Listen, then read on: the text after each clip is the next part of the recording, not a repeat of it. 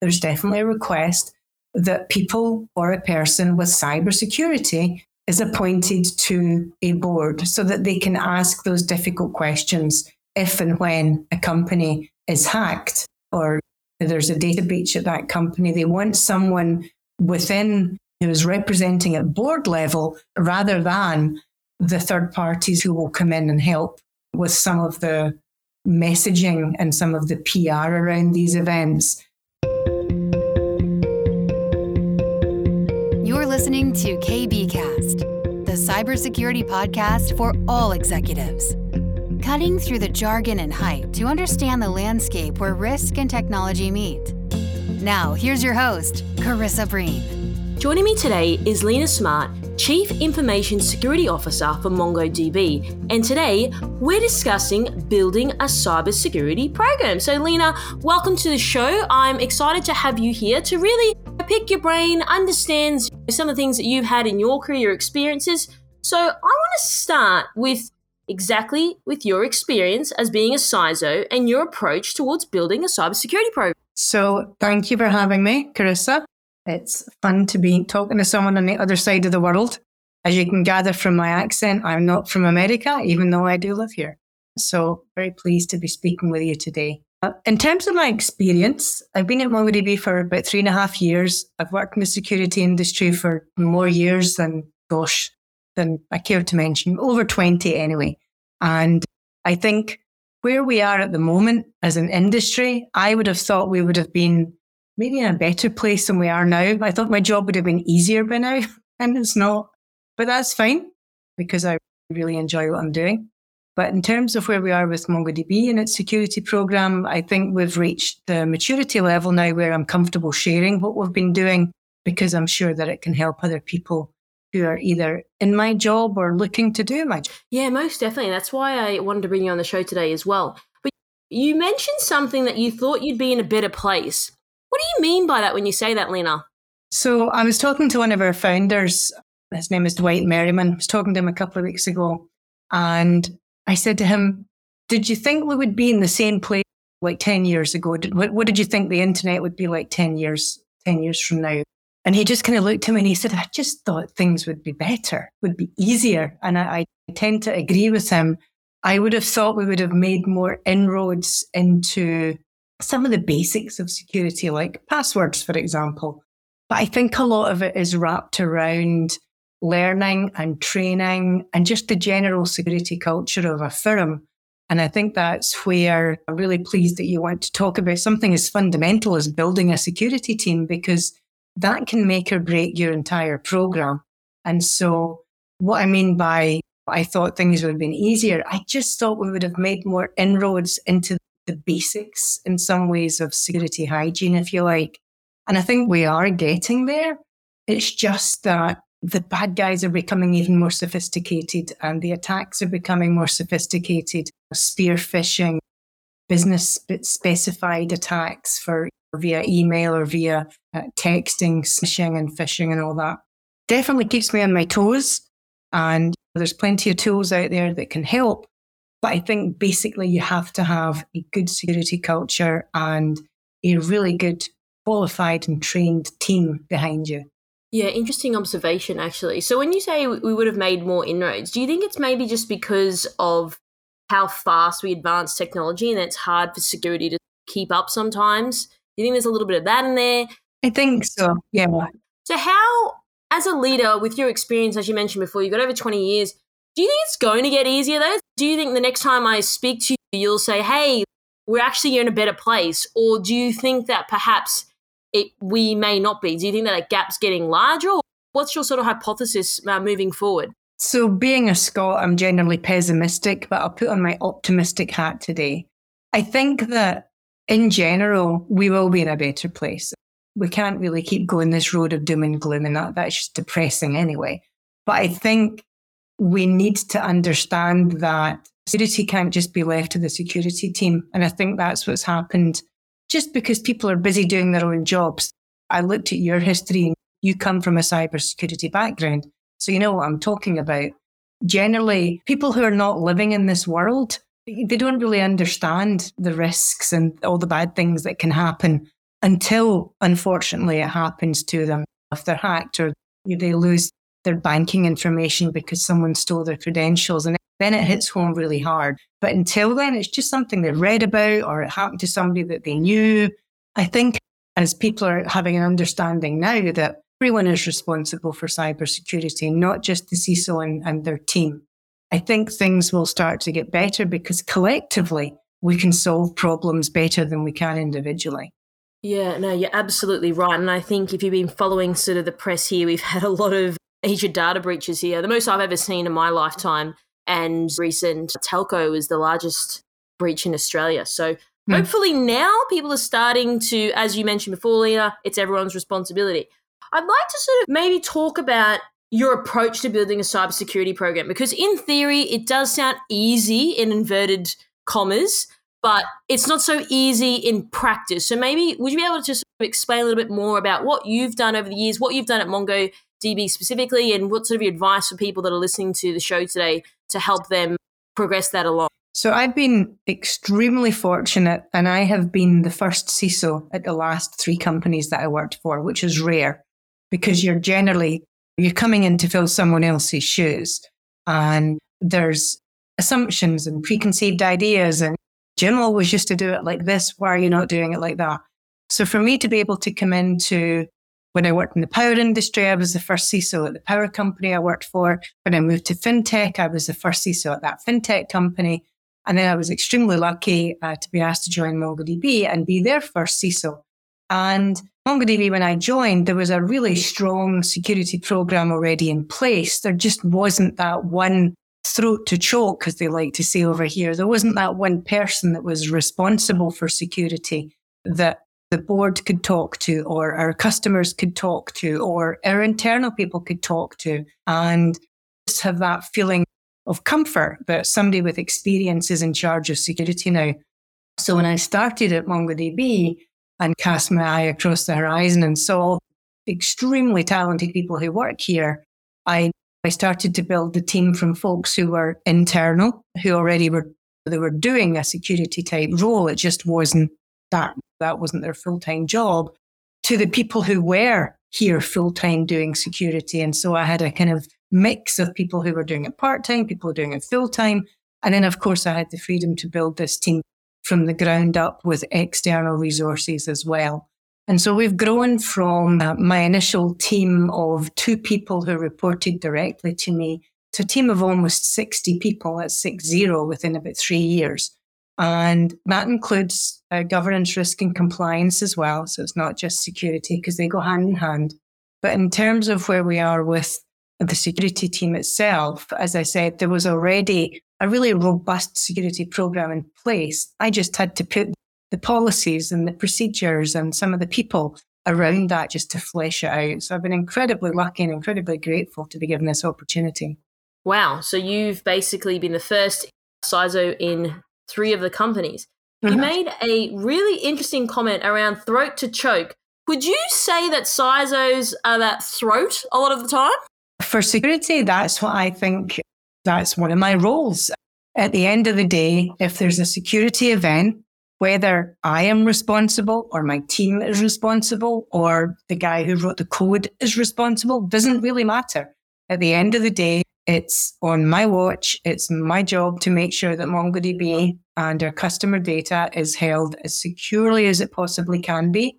And I will be the person that will be wheeled out in front of the national press to explain what happened. And I understand that. I know that as part of my role. Yeah, so this is where it gets interesting. So I have another question for you on this front. So you make a great point and you're absolutely right.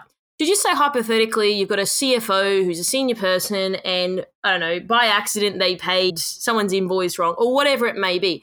Do you think that a CFO, for example, has the same impact or throat to choke as perhaps a CISO would get, someone like yourself? Do you think that the approach towards something's gone wrong is evenly weighted, or do you think that perhaps CISOs get a little bit more pressure there?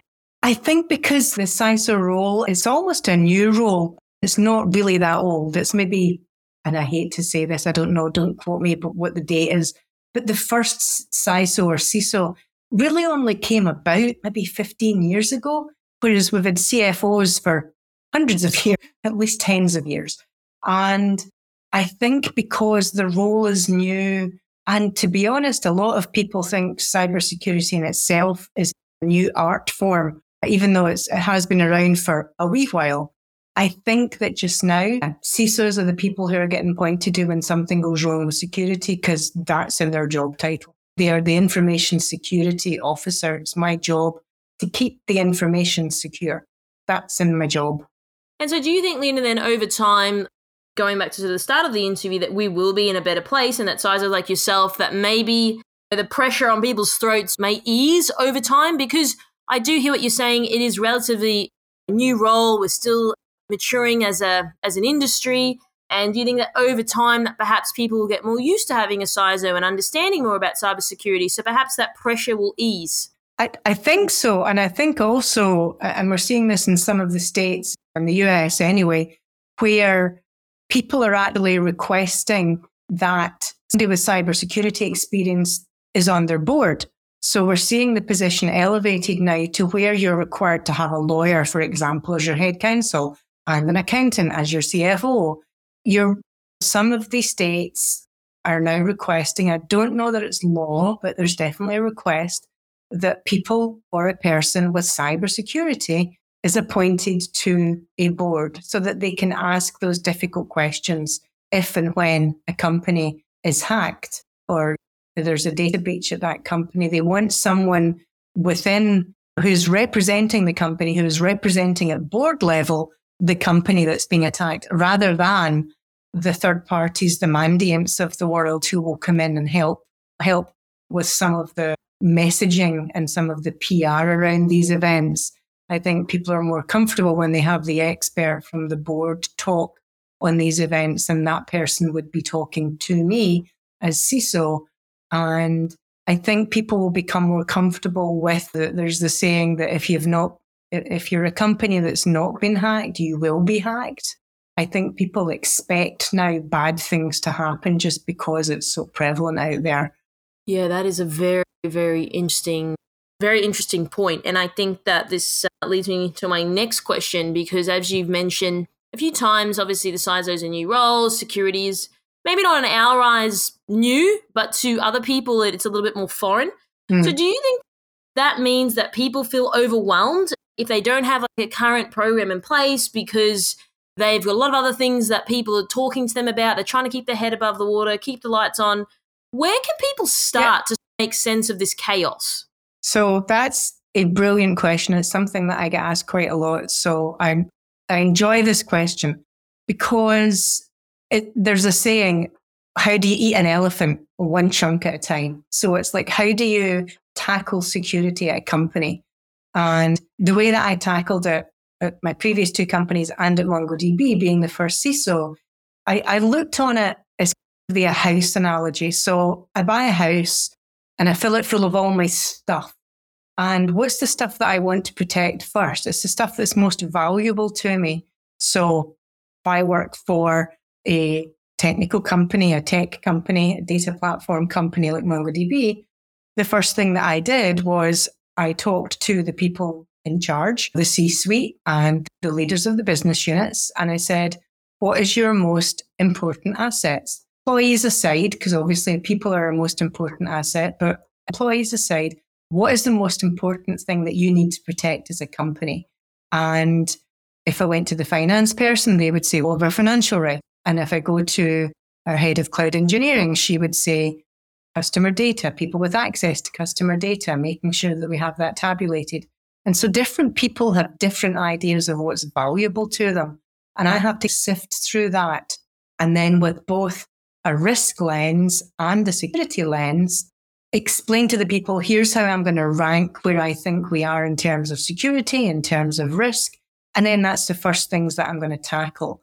And the way that I can rank these things quite quickly is by applying a security framework to it. So we're lucky in the US to have the NIST cybersecurity framework. I don't know if you have something similar in Australia, but I'm sure, as you're members of Five Eyes, there's the sharing mechanism is in place. You can download all the framework stuff for free anyway from NIST. And having that framework in place actually gives me a very quick picture of where are the crown jewels, who looks after them, and what do we need to put in place to make them even more secure. And then we can step back from that once we've secured the most important stuff in the house, if you like. We've put locks on the doors and we've got bars on the windows and dogs at the front door.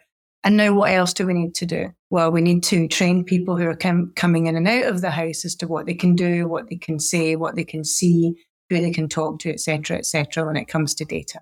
And so always having the house analogy in the back of my mind, it's easy to explain how I'm going to tackle security. I'm going to build a house. We're going to put data in the house and information arise, and then we're going to secure the house as much as we can. And people understand that analogy. They get that. In order for the house to remain secure, everyone has to be aware of what's in it and how we're securing it. So I've got a couple of questions. Now, you raised a great point around, and you're absolutely right, different C-suite things are going to be more valuable to them because of different areas, and fair enough. But how do you manage that politically? Because David's going to want to say something else, Bernadette's going to care about this, and then Susan and Harry will chime in on something else. How do you manage all that? Because everyone's going to say, our stuff's the most important, Lena. Our stuff needs to be prioritized first.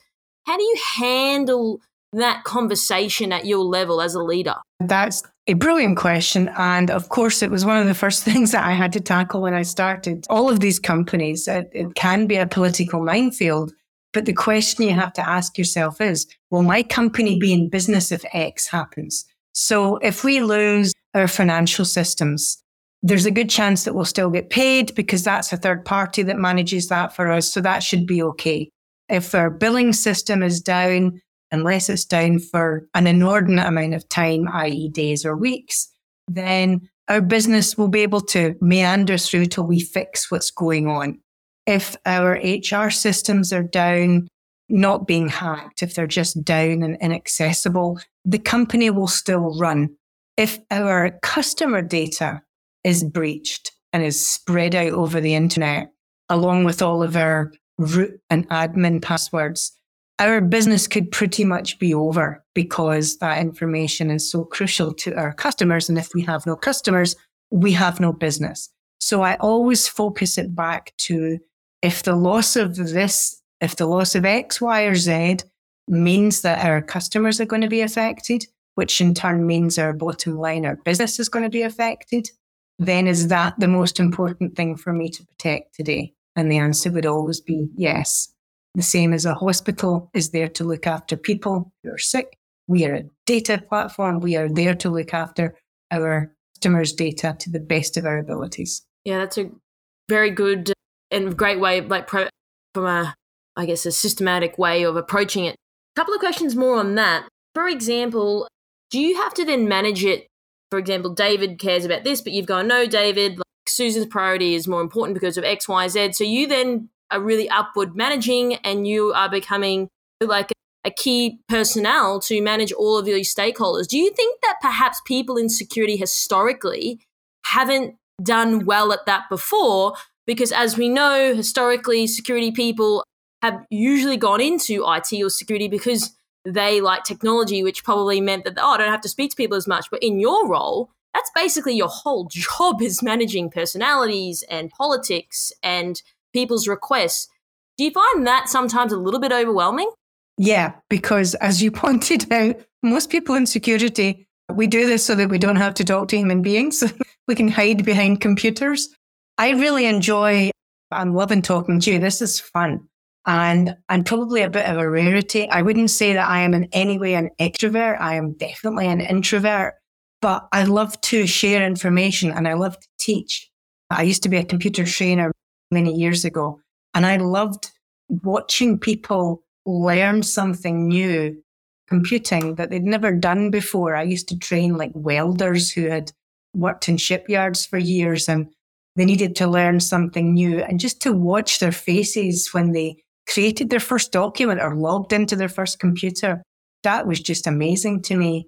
And I think this job definitely has grown from the person that sits in the closed room setting up the firewall and just saying no to everything to being this diplomat. I've turned into this diplomat who basically the way that I dealt with assigning a risk to these different security issues was I basically took people into a room and said, we are going to create a risk heat map, and we're going to say whether it's a high risk, low impact, or high likelihood, high impact, high low, the usual heat map when it comes to security risk. I said, and we're going to map out as a business where we think our highest risks are and where we think the likelihood is going to be that something bad will happen. And we'll give it a score. And if it's over a certain amount, it'll be a red. And if it's medium, it'll be amber. And if it's tolerable, it'll be green. And then we go through the different aspects of risk. Are we going to accept it? Are we going to mitigate against it? Are we going to insure against it? Are we going to ignore it? And just really focusing people and being in some ways prescriptive with what you want to do with the risk makes other people more likely to listen to what you have to say. I don't know what your experience has been in terms of security, but mine has been a lot of folk they don't want me to spoon feed them, but they just want to be told, this is the best thing for the company. This is the most secure thing that we could possibly do. Here's what I'm doing to help you get there. Do you have any questions? And if people are just heard, I think that goes a long way rather than, and I'm sure you've seen this, the kind of dictatorial type CISO who's just, I'm the security person and I'm telling you what to do and it's for your own good. That's never been my style. Most definitely. I've had the same experience that you have. I used to write board reports when I was working in a bank, and that's when I had an appreciation for the narrative, the story, communicating and sharing insights about the security practice and how we can leverage that to get more money, to drive more influence. So would you say, you've made some really great points here, the whole interview you have, but you said that absolutely people in security have tried to avoid human beings. Would you say that this is probably where a lot of the dislodgement has come from? Because when you're talking to human beings, people act irrational. You can't configure humans like we can configure machines, for example. So maybe that humans do things that don't make sense to a security person, which makes it really harder to handle. And then as a result of trying to handle someone that doesn't make sense, things just go by the wayside, or there's more drama, or people don't see eye to eye. Do you think that because of the nature, again, this is very stereotypical, this is not everyone, it just has made it a lot harder because of the people that have been in security historically or that they are now? They're maybe just not as equipped to handling people because they have, as I said, historically sat in the corner and configuring the firewall and that type of stuff you mentioned before. Do you think there's a lot of that in there? I think there used to be. What I did to overcome that, especially at MongoDB, was instead of me trying to find all these amazing extrovert security people, which is an oxymoron, why not look into the company, look into MongoDB and see who has an interest in security, but it's not their full-time job. It's somebody who, for example, is a tech writer or works in a communications department, but they've got that interest in cybersecurity. And so what I did, and this was just before the pandemic, we started what's known as the Security Champions Program. And I had this at my last two places as well. And it's been most successful here, I'll be honest. I think I was too early in my iterations the last time. But we now have over 100 volunteers globally within MongoDB. And these are people who, by and large, are more extrovert than most because they volunteered for this. They asked their supervisor for permission, and they spend at least 2 to 3 hours a week being the spokesperson for their department or their group or even their business unit in some cases for security. And so they're the person that their team members are going to go to and say, hey, I've just had this really weird email. I don't think I should click on this link. What do you think? And they'll go to their security champion they will advertise that they are the security champion for their group. They've got t-shirts, they've got swag, we teach them, we train them. We even do hackathons and movie nights and everything. It's a big thing here. And the security champions are, in effect, the spokesperson within the company. It's an embedded spokesperson for security, if you like. And the security champions will come back to us with some brilliant ideas. They'll come back to us with phishing ideas. This is how you're going to get more people to click on links so that we can take them to training And this is what the training should look like so that it's not boring. And I think we've almost got to the point now, luckily, and I'm very grateful for this, that most of the employees at MongoDB are aware of the Champions program. We've got people signing up all the time. They love it. But also, they know that they, being the collective employees of MongoDB, know that the security team will listen to them. We're not dictating to them. We're not interrogating people. We're not the security team that says no. We're the team that says yes, but here's the risks. Do you want to accept that risk? And here's the risk to the company. And so I think that's important. It's always important to be listened to. Most definitely. And you raise another interesting point around dictating. Where do you, and I've definitely been in those positions before, where do you think this dictating business sort of stem from? Who, like, I hear exactly what you're saying, but I don't know if I get this, I've experienced this from other departments. It just seems to be security. I'm curious to know why. I think because, and this is from the olden days, maybe in the olden days when it was things like, I don't know, I'm going back to 97, 96, when we had the I love you virus, and people were spreading viruses through SneakerNet, through using floppy disks, really showing my age here now. It was just, people were incredulous that these bad things could happen to your computer. And we had no idea how to stop it other than just telling people, stop what you're doing, just stop it. Because there weren't that many tools to help people. Endpoint security was not a real thing. If there was any endpoint security, it was so slow that the first thing people did was to uninstall it because we didn't have that kind of panacea of trust within our systems that we're building now. And I think it was easier for people just to say, no, you can't do that. Nope, you can't download that software. Nope, you can't get through the firewall to watch movies. It was just easier because there was so much going on and there was just this fire hose of bad stuff coming towards us. I think now that we've got some tool sets that we trust, and especially within MongoDB, we've got this Security Champions program. And also, I'm very much a leader that I walk the walk and talk the talk, as they say over here. I insist that my team listen before we make decisions. It's not just a knee jerk. And we've now got the amazing situation where we have our developer community, which is who we're aimed at. We have our developers coming to us, the security team, saying, hey, we'd really like to use this tool. Can you work with us so that we can work through the risk? Whereas probably 4 or 5 years ago within most companies, people would just download what they want to do to get their job done. Generally, it wasn't anything nefarious. But they wouldn't even have thought to ask the security team for help. It would just be like, they're just going to say no, so we'll just go around them. Whereas I've got a team in place that really listens to what our developer group want, what our customers want.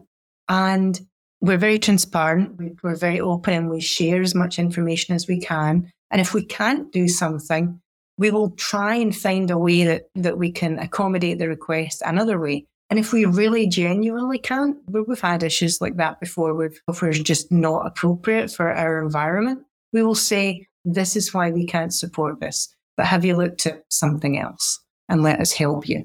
Do you think as well, Lena, I've been in positions before where I definitely hear what you're saying, that people just say no, or it becomes like security team is the police. It does become quite awkward in that situation. But I've always found myself in roles, one role in particular, I was in a pen test team and I just became a pen test engagement lead simply to smooth out how I say things. Do you think just by accident, just people's delivery is just off? For example, I remember I took a pen tester out to a meeting. I was like, hey, it's how you frame things. It was a little bit abrasive, a bit harsh. Like maybe if you position it like this, you'll get a better outcome. And he was like, I just had no idea that I was coming across like that. So thanks so much for letting me know. So do you think that maybe people's intentions are right, but the delivery is a little bit off, which of course gets people on their back foot? Yeah. And I think as well, and it's very much a cultural thing. It's funny, I was over in Iceland some weeks ago. We used a company over there for our pen testing, and it was fascinating hearing a country of 300,000 people where trust is massive, just inherently trust each other. And to hear that just their view on life was so different to other countries where out the gate, it's just mistrust and distrust. And I think culturally, we're definitely hopefully moving towards more trust of the security team, because my team is genuinely trying to do the best thing for the company and also for the employees. And I think we help with that by giving people training, first of all. We have a very robust training program. So people are very well aware of, here's all the bad things that can happen if you download software that you're not meant to download. And we're not saying no just for the sake of it or to be lazy. Here's some examples of software that's been downloaded and this is what happened. And I think, again, getting back to people want to be heard and people want to be listened to. Some of the best ideas for security I've had from people who don't work in security and who couldn't string a sentence together when it came to trying to be coherent in their ask, but they knew what they wanted and they were able to eventually get out what they wanted by drawing it on a whiteboard and explaining it to me step by step. And we actually ended up building a small application around that idea. And within MongoDB, twice a year, we have 1 week, and it's called Skunkworks, where developers and my team and anybody in the company basically can have a week away from their usual duties. Again, supervisor permission needed. But some of the most interesting security projects that I've worked on have been in these Skunkwork weeks, where we've brought people together who are super hardcore technical, who you probably wouldn't want them on an engagement with a customer, again, just because of their sometimes lack of awareness, but more just a lack of how to deal with certain people in certain circumstances. And again, giving those people free rein has given us the opportunity to delve into brains that we wouldn't have had a chance to deal with otherwise. Yeah, you're so true. Yeah, you're absolutely right. That's why I was in those roles, because they're like, you're better at handling people than we are, so you better go forward. So they're like, I just want to be in the back. So you're absolutely right. Yeah, you were the translator, basically. You were the translator. And that's what we have. That's what our security champions are. They're our translators, basically, between what the business sometimes needs, what they want, and what my team can give. And so it's so much easier having that trusted person embedded in the group rather than me trying to work out what a department wants. They know what they want. They just need to tell me. Yeah, absolutely true. Because I think that, believe it or not, I mean, you've only just met me, but you probably think I'm a massive extrovert, as per most people do. But I'm actually an ambivert. So I can go out there, I can get in a room, I can speak to whoever. If I'm at a wedding and I speak to someone, I can speak to whoever. But then it's like, at the end of the day, I just don't want to speak to anyone anymore because I speak to people all day. But I think that I've just learned over the years how to handle different people. I've had a range of different roles, which I guess have shaped a lot of those conversations. And knowing that you do attract more with honey than you do with vinegar, that old saying. Yeah. So I think I've always led with that, and I've led with empathy of, I wonder how this person will feel if I say something like that. But again, you absolutely are right. It just comes down to, some people are better at handling people than others, and it's not easy. So I really appreciate you sharing some of your thoughts and your insights on that, because again, it's not something that we can just flick on a switch and people are excellent at handling human beings. I want to move perhaps more towards getting your thoughts, Lena, on how to manage the development of security programs. And I asked this question because, again, going back to, in theory, it sounds easy, like here's our strategy, here's our plan. As things pop up that we didn't plan for, we don't have contingencies for, things get in the way, or you've got executive on your back saying, Lena, we need to do this.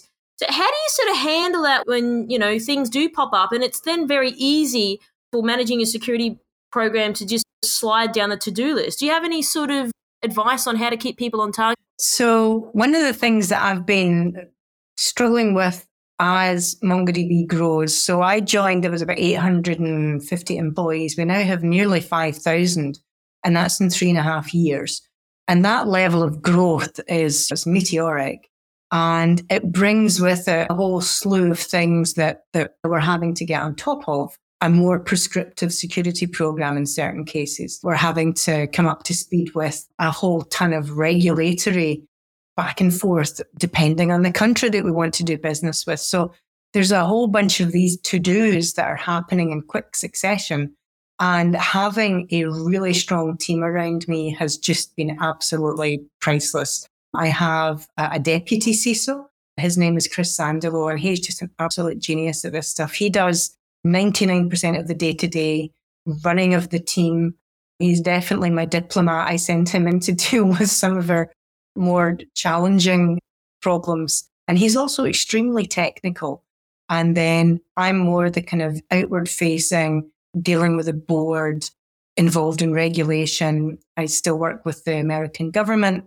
And I think it's important that we are able to work very closely together. But he is also that person that's definitely got that diplomatic slant. And just in terms of developing the security program and getting these to-do lists done, it's absolutely imperative that you have that strong team around you. And you don't need to be too bureaucratic. Our CEO is very much against bureaucracy for the sake of it, as I hope most companies should be. And so we live and die by our JIRA tickets.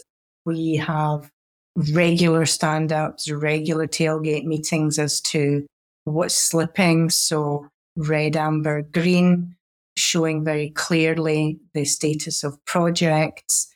And we've got dashboards that we share with other groups as well, so they can see where we are and where they are, and where there's interdependencies and things. So communication is key at the end of the day. If you're not talking to people, things are going to slip.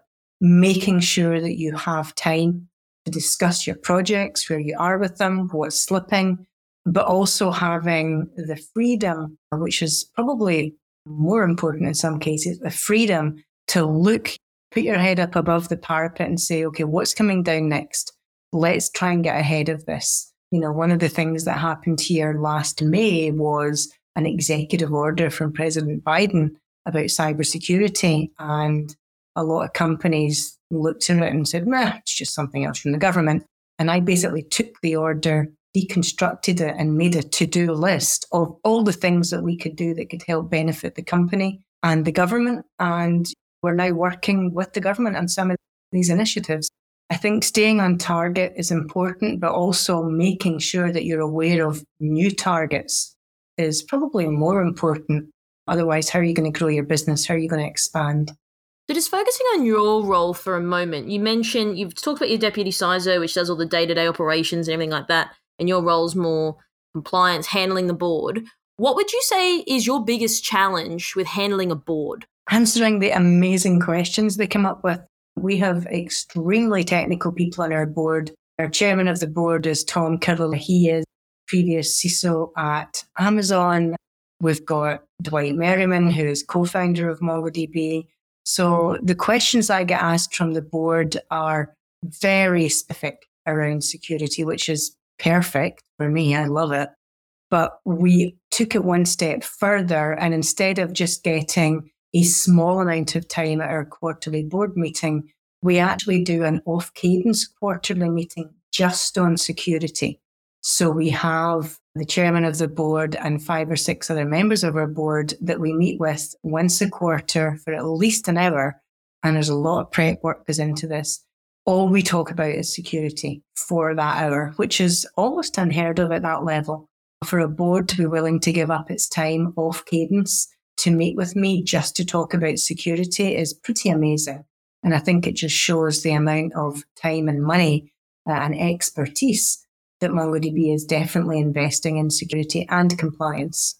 So, Lena, would you say it's more of a challenge to handle a board with the technical capability, like you just explained, for example, or would you say it's more of a challenge to handle a board that perhaps aren't technical at all? That's a brilliant question. I've never been asked that before. Having dealt with both, I would say it is actually easier handling the board that has technical information and knowledge, because I can impart so much more information, so much more quickly. Whereas when I'm talking to the traditional board, which was lawyers and financiers, having to, and I hate to use this term, but dumb down my presentation really missed a lot of the nuance that I was trying to, the information that I was trying to impart. A lot of that was lost. Whereas with this specific security meeting that we have, we can do deep dives into things that are really important to me. And I also use the board. It's a two-way street. They ask me questions. I ask them questions. They're on boards of other companies. So I can say, what are other boards doing about cybersecurity insurance, for example? And I'll get insight into these other companies that I wouldn't have otherwise. So it's a real opportunity for me, and we don't waste a minute of that meeting. It's fantastic. It's really good. So it's probably more a case of you're on the same page from the get-go by having a technical board due to your background. Definitely. Definitely. And they'll raise things, they'll bring things to me that I haven't even thought of, that they're talking to other CISOs. In some cases, I know those CISOs, and others I don't. They could hear something that so-and-so is working on that really helped them. I'll give you an example. One of our board members recommended a small company that was based out of Ireland who did no code for security teams. And it sounded that's a bit of a cliche, it's a bit of a hook. Okay, let's talk to them. Turns out these guys are geniuses. And we now use that particular tool, which automates a lot of our processes internally, which has saved us time, money, and probably some headcount. So one conversation has allowed me to move my security program forward by leaps and bounds. And that in itself is just pretty. So, Lena, I'd like to close the conversation with perhaps getting some of your final thoughts or advice for CISOs who don't currently have a cybersecurity program in place. What would you like to impart on our audience today? So the first thing would be have an awareness of what you're trying to protect. It has been quite eye-opening to me when I talk to some CISOs, when I say to them, what is it you're trying to protect? What's it your job to protect? And I'll get a half-hour answer, and it's, tell me in one word, what are you trying to protect? And when you try and focus it that way, it's like, oh, okay, it's this, or it's that, or it's the next thing. And then, so my next question to them is, and does your security program reflect that? And you see this kind of look of, yeah, maybe not. So I'd say to anyone who doesn't have a kind of formal program in place, have an idea of what you're trying to protect. And if you're not sure, ask your leadership, ask your C-suite, ask your boss, what do they want you to protect? And then start to structure your program around that. And if you're looking for an easy framework to implement that's also free, the NIST cybersecurity framework, it's used globally. It's not just in America. And there's other frameworks, there's other standards. ISO 27001 comes to mind. We have that too. A lot of our members expect us to have that. But in terms of an easy, free, quick to introduce type thing, I would look at the NIST CSF. Especially nowadays, budgets are getting tight. The global economic situation is not that rosy. And so it's going to be harder for people to go in and justify these dollars. There's so much free stuff out there. There's so much information out there. And of course, podcasts and websites like yours are super helpful too.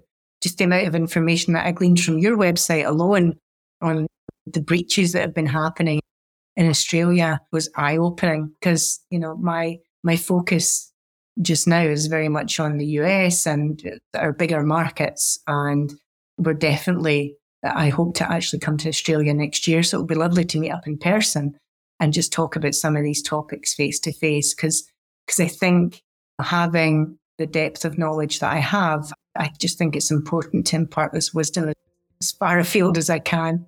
Yeah, no, that'd be excellent. Love to meet you in person. I think that you've made very tangible actions for people that are perhaps a little bit overwhelmed, not sure where to start, for them to take away from our interview today. So thank you, Lena. Thank you so much for your time. Thank you for being honest about sharing your thoughts and opinions too, because I know it's not easy to get up here, as you said, you're an introvert, to share some of your knowledge. So I really appreciate that, and thanks for coming on the show. Oh, no, these have been fantastic questions. I love your clarity of message. It really is refreshing. Thank you. Thanks for tuning in. We hope that you found today's episode useful and you took away a few key points. Don't forget to subscribe to our podcast to get our latest episodes. This podcast is brought to you by MercSec, the specialists in security, search, and recruitment solutions. Visit mercsec.com to connect today. If you'd like to find out how KBI can help grow your cyber business, then please head over to kbi.digital. This podcast was brought to you by KBI.media, the voice of cyber.